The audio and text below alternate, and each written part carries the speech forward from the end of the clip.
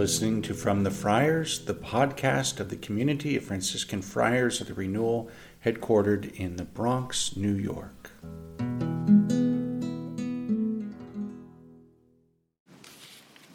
May the Lord give you his peace. Amen. From the entrance antiphon, the introit for today's Mass, third Sunday of Advent, rejoice in the Lord always. Again, I say, rejoice. Indeed, the Lord is near. That antiphon from Philippians 4:4, St. Paul, is where today's Sunday gets its name, Gaudete Sunday. It's the Latin for rejoice, Gaudete, gaude, gaude, right? The Latin version of the O come, Emmanuel, rejoice. We have the rose-colored vestments and the lighting of the rose-colored candle and the Advent wreath, and a beautiful, wonderful, and tremendous day.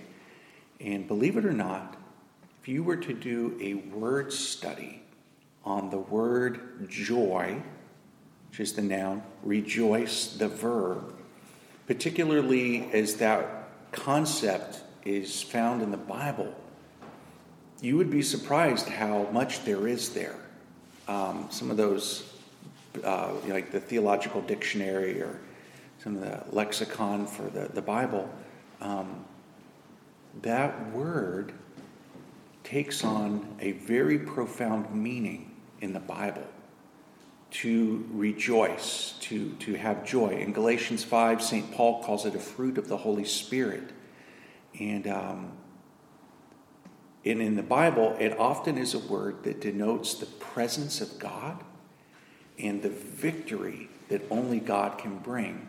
And you'll see it in all kinds of passages from every part of the Old Testament, this idea of the joy of the Lord, that when God is present and God is victorious, and it also gets connected to the coming of the Messiah and the Savior, this joy that will be there. It's the joy of Moses and the children of Israel when they come through the Red Sea and escape Pharaoh and the army. It's the joy of David who dances before the ark. So all these passages, and even in the Old Testament, there will begin to see a sense of joy that's eschatological, which means the joy that we will have when we are in heaven. It ends up being the theological word that best describes what does it mean to make it home to heaven.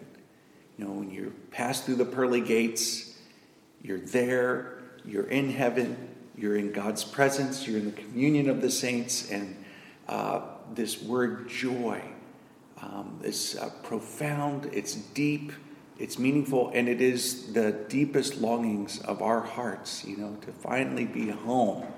What does the Bible say about what heaven will be like? No more sorrow, no more sadness, no more sickness, no more evil, no more tears. It'll be peace, it'll be joy. It's the sense of completion and fulfillment that we will have when we are in communion with God. This loving communion of Father, Son, and Holy Spirit, in love with one another.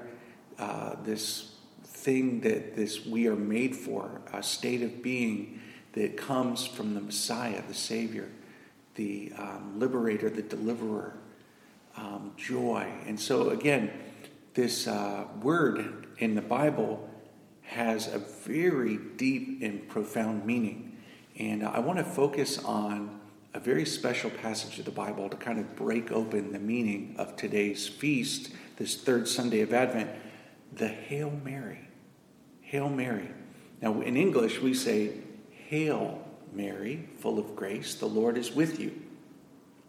Maybe, now I don't want to offend anybody, that may not be the best translation. I'm so sorry. I know there's all this controversy that the Pope is proposing maybe to clean up the translation of the Our Father a little bit, and to make it a little more accurate to what Jesus actually said. So the Hail Mary, that passage in the Gospel of St. Luke that we repeat so many times when we pray the powerful prayer of the Rosary, we call to mind this sacred moment when God sends the Archangel Gabriel It's his messenger to the little lady in Nazareth, the Virgin Mary.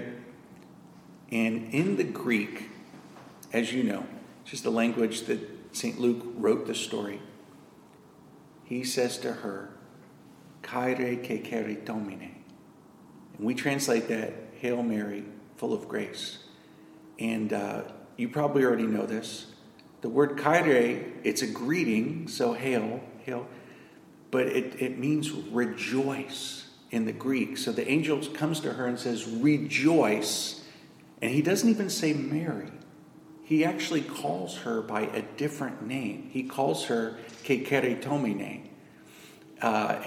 St. Luke tells us that Mary was wondering, what does this greeting mean? It's like that's an invitation for us to prayerfully ponder these words.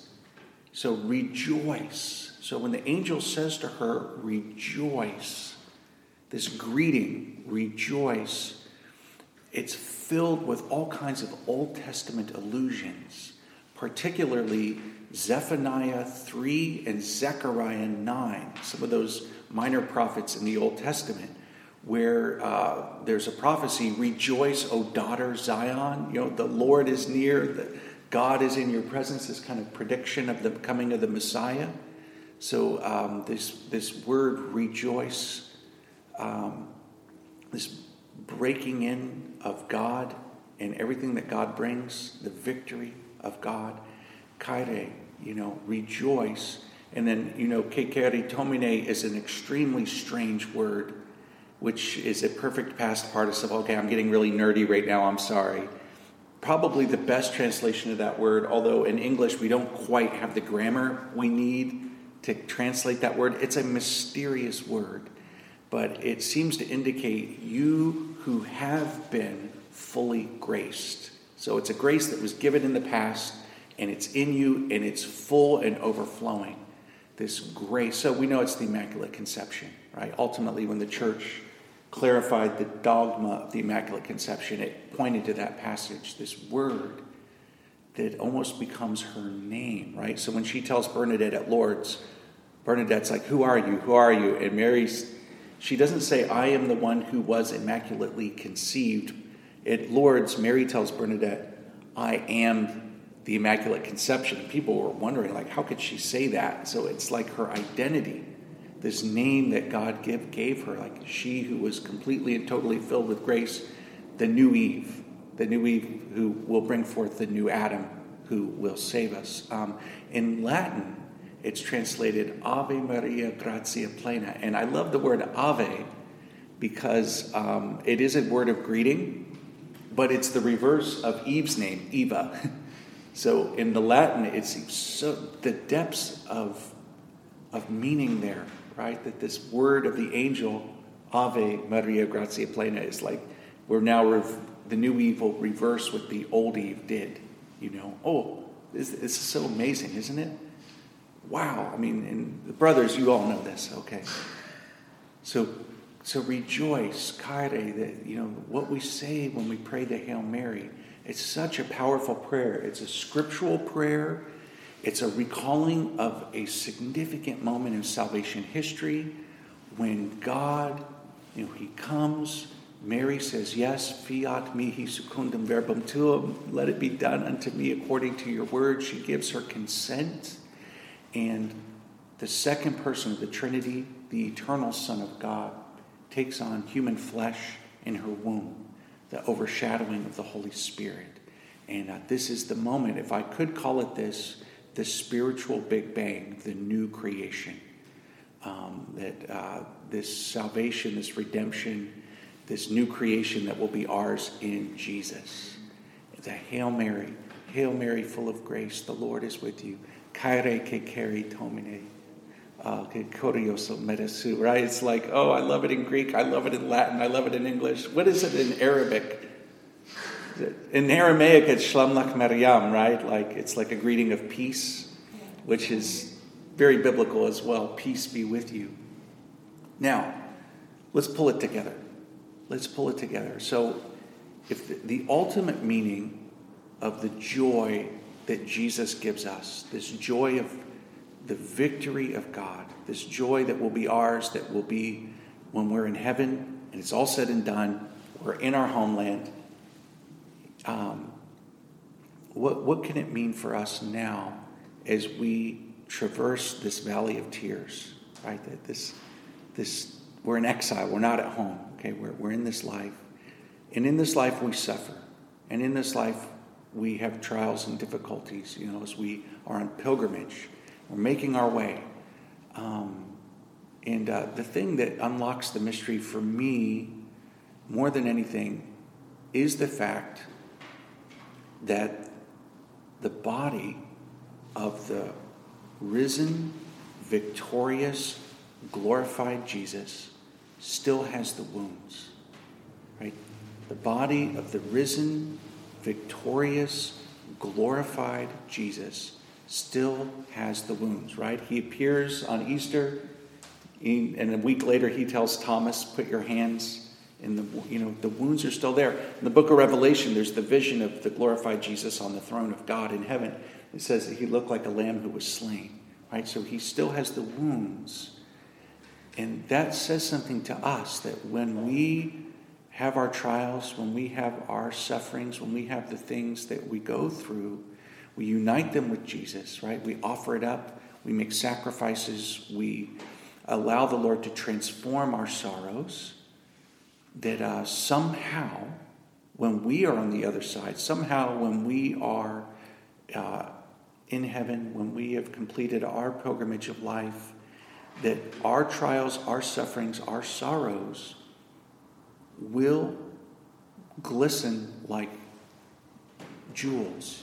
Right? The book of Revelation sometimes talks about, jewels, these jewels that will sparkle.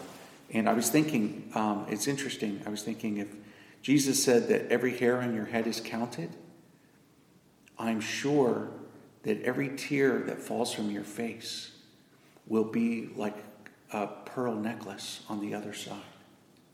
If I could put it that way, it's a little bit of a feminine image for the sisters here, okay? But every tear that falls from your face, which is symbolic of the sorrows that we have in this life, and when united to Christ, when offered to the Lord in trust and in faith, will somehow be with us on the other side. Somehow it will be part of our testimony for eternity. How God's grace, how God's mercy, how God's love was victorious in our life. That victory, that joy, that peace, that fulfillment. Says in the book of Isaiah that every tear will be wiped away. And God wipes that tear away. He saves it. He saves it. They are counted. And that gives us hope now, huh? That gives us hope. That we can persevere. We can carry the cross. We can be transformed by the love of Christ, even in our trials and our difficulties and our suffering. And ultimately, that is the meaning of this day. That is the meaning of the joy that is ours. As John the Baptist in his womb of his mother leapt for joy, the presence of Jesus and Mary, kind of like David before the ark, right? That we can have joy even now. That joy of the eschaton, the joy that will be ours at the end in the victory of heaven, somehow breaks through the clouds like a shaft of sunlight, and we can have joy. And that joy is our witness. That joy is our witness that the love of Jesus makes all the difference, even now. And so let's pray for that grace. The grace to live in the place of joy, the joy that comes from Jesus, the joy that is the victory that will be ours, that breaks through even now. And for that we give thanks this day. Amen. We hope you've enjoyed listening. Please visit us on our website, franciscanfriars.com, or follow us on social media, CFR_Franciscans. God bless you.